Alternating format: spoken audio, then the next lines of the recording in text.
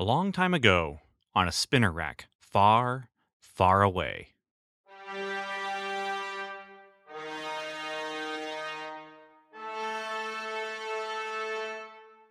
The Comic Book Time Machine presents Marvel's Cosmic Comics, exploring Marvel's licensed sci-fi and fantasy during the Star Wars period.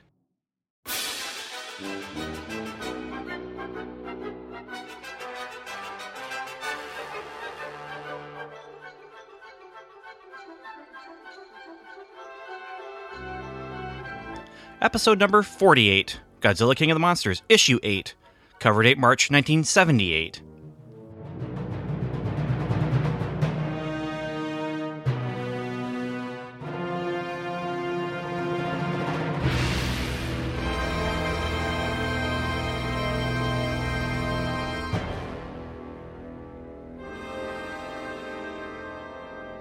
Hello, time travelers, and welcome back to the Marvel's Cosmic Comics sub-feed of the Comic Book Time Machine. What's a sub-feed, you might ask?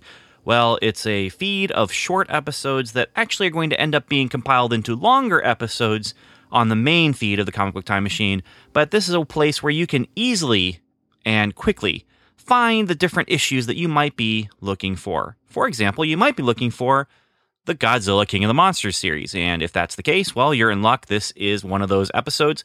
In fact, this is the episode where we're going to talk about Godzilla King of the Monsters, issue number 8. I'm Ben Avery, and I just want to thank you for choosing to spend your time traveling through time with me, or something like that. Basically, I'm glad you're listening, and I'm glad you're here, and I'd love to hear back from you if you are enjoying the episodes. Anyway, let's get into this discussion of Godzilla King of the Monsters, issue number 8. This comic book has a lot of promise and a lot of promises. Promises that they need to just decide if they're going to keep them or not. Godzilla King of the Monsters number 7 ended with Red Ronin, the great big giant Shogun warrior type samurai robot. Well, not really a robot because it's controlled by a person who's sitting in the head, but he was standing in front of a field of nuclear missiles with Godzilla on his way toward the nuclear missiles. This is not a good setup for anyone.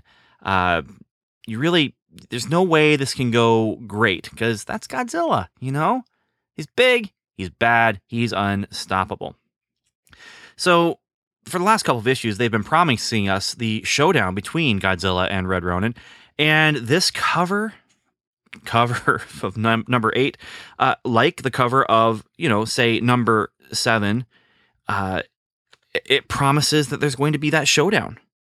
It's on the cover, it actually says Rage of the Red Ronin. Here's the thing. This cover is fantastic. I mean, if you like Godzilla, anything about Godzilla, you're going to look at this cover and think to yourself, that's pretty cool. Godzilla's breathing fire. Red Ronin is punching Godzilla in the gut. Red Ronin's other fist is up in the air and it's just sizzling with energy. And Godzilla has Kirby Crackle on his radioactive spine fin things. I mean, this cover is just a wonderful, wonderful Godzilla cover. And it promises wonderful, wonderful Godzilla action. The question is, are we going to get it? Because here's the thing. Inside Red Ronin, there's a 12-year-old boy named Rob Takaguchi. He's the Kenny of the Godzilla Marvel Comics series. And if you watch Mystery Science Theater 3000, you know what it means to be called a Kenny. He's a precocious boy who is a friend of the monster. And, I mean, they're not really friends, but he seems to think Godzilla needs the protection of a 12-year-old boy.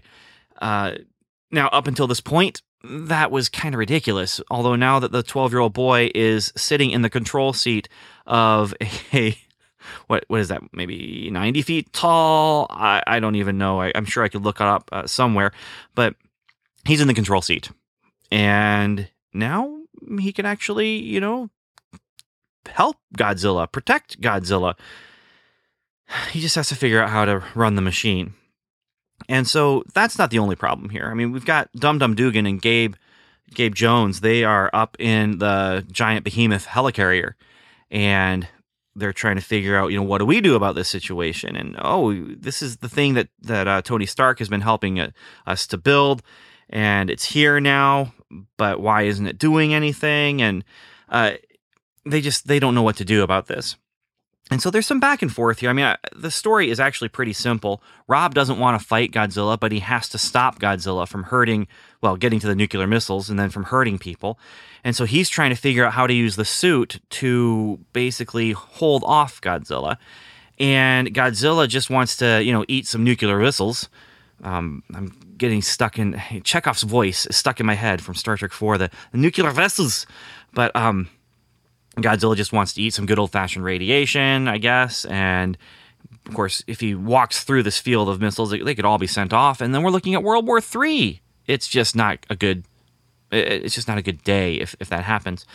And meanwhile, Dum Dum and Gabe, they're trying to figure out, how do we fit into this? How can we help? The helicarrier's having trouble, and so when they find out that there's a boy in there, because that's when Agent Wu contacts them and tells them there's a boy, 12-year-old boy sitting in the cockpit. They say, well, let's go help him. And so they're going to bring the helicarrier down and help. Meanwhile, Rob is trying to operate the weapons and the weapon systems, and he gets a sword. There's a cool sword that Red Ronin has. It's actually a shield, but then a laser sword kind of blasts out of this shield. And he's trying to, bring the energy down so that it doesn't harm Godzilla. He can just kind of hit Godzilla and it'll hurt, but it's not going to really harm him. And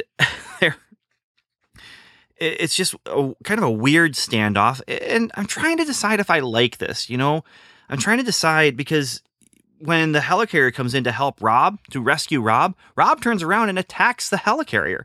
And so part of me is just thinking, well, the stupid kid, why do they have to have the stupid kid? And then part of me thinks, well, they couldn't do this if it wasn't this stupid kid. I mean, if Jimmy Woo was in the cockpit, who was supposed to be in the cockpit, it wouldn't be quite as understandable if he were to do the same thing that Rob is doing. If Jimmy Woo was in the cockpit trying to save Godzilla and he turned on the helicarrier, he's turning on his friends. But this is a 12-year-old boy. And 12-year-old boys, they have lapses in judgment and they make mistakes with their judgment. And so here he is, he turns around, he attacks the helicarrier's weapons go offline, and he figures out how to shoot these cables out of his boots. He picks up Godzilla by wrapping these cables under Godzilla's arms, lifts him up in the air, and starts heading to the water, to the ocean. And there's the other thing that I'm getting here is not just kind of this ridiculous situation, but there's some good art going on here. I'm enjoying the art. Now let's get to the team here. The team behind this is Doug Mensch, who is the writer. Herb Trimpe is the artist. The inker is blank. There's no name there. The letterer is Denise Wohl. The colors are by nobody, and Archie Goodwin is the editor. And this is one of those situations where I'm sure they had to go to press. They had to finalize the artwork to get ready to go to press before they knew who was going to be doing the inks and the colors, maybe? I don't know. It's possible that the letters were done and they just didn't have enough time between when whoever inked it and whoever colored it actually finished their job. But they did not get credited in this issue. So, yeah, we've got some forced perspective. There's this incredible page. Maybe incredible is overselling it a little bit. But this page of 3 panels that are completely, they go from top to bottom. All 3 of them do. And in the one, you have Dum Dum Dugan pointing his finger, and it's super dramatic. In the other one, the middle one, this is the one I really, really like. I like the perspective. There's just a lot of energy to it, even though there's not, maybe not a lot of movement.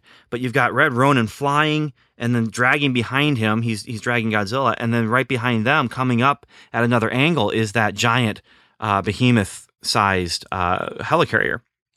And that's that page. I really, really appreciate that page. You have a replay of that battle, basically, where Godzilla, he pulls on the cables, knocks Rob out of his seat. Rob loses the helmet off his head, so he can't control the the Red Ronin, he finally gets it back on, but it's too late to help Godzilla. Godzilla and him both plummet to the earth. He's able to stop himself with his jets just in time. And he lands in I think it's the San Diego Bay. And that next page is this just intense splash page of Godzilla rising up from the water. Boats are lifting up on his shoulders. And we're not talking, I shouldn't say boat. I mean, these are ships. These are battleships that are lifted up out of the water on top of his shoulders. Meanwhile, Red Ronin is standing and is looking down at Godzilla. This is just one of those powerful Godzilla moments. I mean, this is the kind of thing that you get a couple times in every movie. And if you're going to have a comic book about Godzilla, you want to get it like this. And then they battle. Rob doesn't want to. And this is where, the previous section where Rob was just trying not to fight and trying just to do as little as possible because he doesn't want to hurt Godzilla, it kind of bugged me. Here it gets better. I mean, the stakes are higher because Godzilla is actually fighting Red Ronin. And so now Rob has to figure out, how do I fight Godzilla without actually fighting him? And I liked this battle a little bit more. And it actually causes me, I think, to kind of turn and be a little more on Rob's side. Now, the end, I'm not on Rob's side with. He attacks the helicarrier again. And then he stands up and uses his finger on the robot to point, as if to say to Godzilla, go that way, leave. And Godzilla seems to understand and leaves, walking inland again. To go where? Well, we'll find out. It says next issue, a Leviathan in Las Vegas. Yeah, Godzilla's going to Las Vegas. And why? Because Rob told him to leave. Just go. And so this is where we get into some problems, and they don't explore it a lot other than in the over-the-top conversations between Dum Dum and Gabe. But, do we fight him? Do we destroy him? He's an unstoppable monster. He must be stopped. We aren't going to stop him by being friendly, but Gabe is one of those who he says, well, we need to, let's stop. Let's think. Let's not just work on trying to destroy this thing, but let's work on trying to figure out, what can we do? It's a living creature. It deserves life. And that's Rob. That's his situation too. And one of the things you get out of this is you kind of have it both ways, where you have the battle between Red Ronin and Godzilla, but then you also have the conflict is not just between Red Ronin and Godzilla, or Rob and Godzilla. The conflict is actually between Rob's desire to help and his desire to not die, and his desire to make sure no one else is going to get hurt or die, which at the end, he just kind of throws that desire out the window with pointing his finger as if to say, Godzilla, go that way. It'll be okay. You can eat people in Las Vegas. But it's good. It's decent. And I tell you, I didn't like it at first. I did not like Rob and this whole, I must protect Godzilla thing. But without that setup, without following him for the last, 7 issues before this, and having him stand up now to do this, it wouldn't have worked. It wouldn't have worked at all. But as it is, the way they've done it, I'm willing to go along for the ride with it. And the one other thing that I'll just note here, and it's a storytelling tool that I guess Doug Moench had to use in some ways just so he could get Rob's motivation out of this. But the whole time that Rob is doing anything, he is thinking, but he is thinking to Red Ronin. I mean, he's not quite praying. That's not really what he's doing, but he is in his thoughts saying, okay, Red Ronin, I got to figure this out. Okay, how are we going to do this? Now, Red Ronin, what should we do? Uh-oh, Red Ronin, I'm not in control of you as we're falling. It's kind of goofy. It's kind of silly. I guess, I have talked to my car before and said, come on, we can do this. Let's do this. When my car doesn't want to start. So I guess there's precedent, and maybe it's not as weird as it feels to me, but it feels kind of weird. Now, again, how else are we going to get the dialogue from him? I guess It could be just that internal dialogue of, I have to do this, I have to do that. And I guess that would probably work better, really, when I think about it, than, okay, Red Ronin, now what are we going to do? Because Red Ronin is controlled by Robb. Red Ronin has no personality at all. I mean, any personality that's going to come out of it is Robb. He is the ghost in the machine. He is the controlling spirit behind anything that Red Ronin does. And so it's not like even that he was rescued by Red Ronin and, or rescued rather by someone inside the suit, that, oh, well, he's going to just project a personality onto Red Ronin. No, he has only known Red Ronin as the equivalent of a tank with legs and arms and a head. And it just doesn't feel, it just feels weird. And because there's no computer inside this thing. There's no computer that's responding to him. There is nothing. It's just Robb thinking to himself and to Red Ronin. But I enjoyed myself. And again, I mean, unless John Carter really, really disappoints me when I do the next segment, this month has been a great month for Marvel licensed sci-fi, for me anyway. I mean, this comic book, this Godzilla comic book, this is not going to be everyone's favorite thing. It's honestly going to feel childish. But I'll say this. First, there's something to be said for childishness. And in an interview with Doug Moench, he says that he had more, here, quote, "I've had more than a few fellow writers come up to me and say, everyone talks about Master of Kung Fu, Moon Knight, and Batman, but when you were Godzilla, that was the first one I pulled out of the freebies bag. It wasn't as meaningful or as important as the others, but it was the most fun to read." So even back then, Doug Moench's peers, they were enjoying this for what it was, which is a kind of a childish pulp adventure. However, reading this, as I'm trying to decide, do I like this Robb character or not? And as I'm kind of in my own headspace trying to figure out if I like this Robb character or not, I found myself talking to my robot that I was sitting in, and I was just thinking, Red Ronin, do I like this Robb guy? Do I or not? Because on one hand, he wants to, take the peaceful way, and he's trying not to harm someone, but on the other hand, he has to fight. He has to fight this something that he doesn't want to harm to protect other people. The thing doesn't have, it's an animal. It doesn't have control over its impulses and its urges. So it's just going to keep coming, and Robb has to figure out how do I take care of this problem? And it's actually an interesting problem, this idea of, how do we stop someone without becoming them? Or how do we stop the monster without becoming the monster? Or how do we retain our values when we have outside forces that do not share our values? Suddenly you have a depth there that you're not really looking for or expecting in a childish pulp adventure.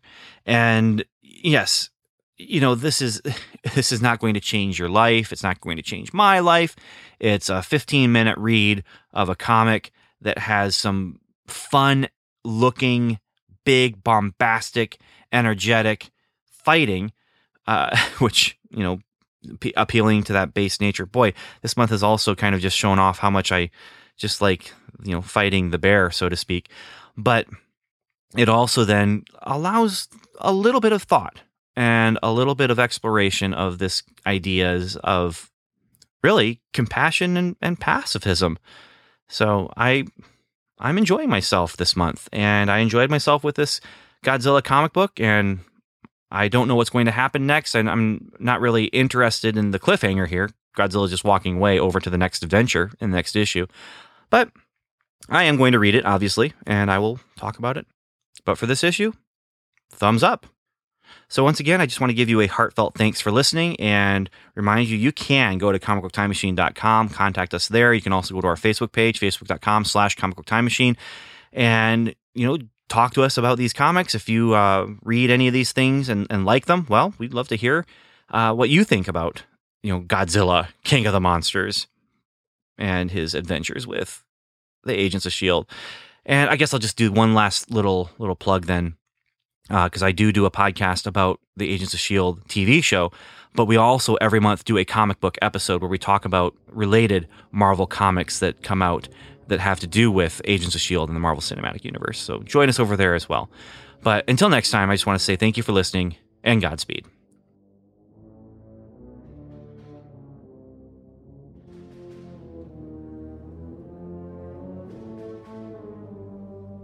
Thanks for listening to the Comic Book Time Machine's Marvel's Cosmic Comics feed.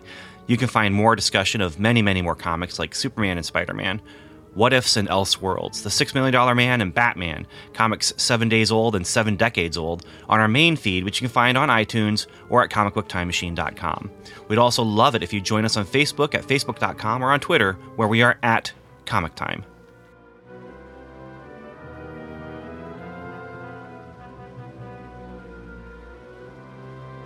Next episode, John Carter, Warlord of Mars, issue number 10, and Ben's Bullpen Bulletin.